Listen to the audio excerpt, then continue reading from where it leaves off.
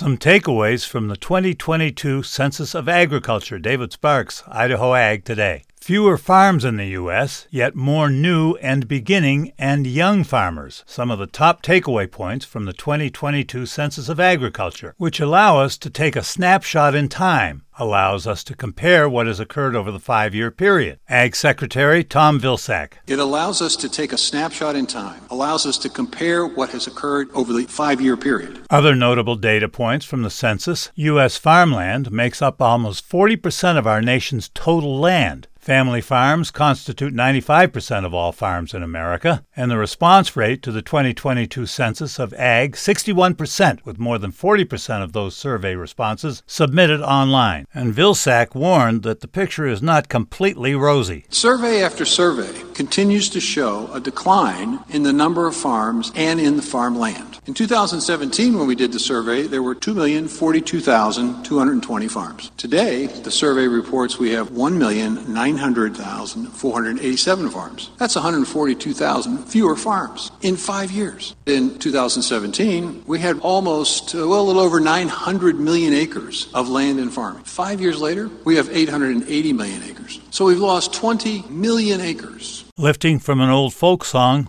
Where Did All the Farmers Go? David Sparks, Ag Information Network.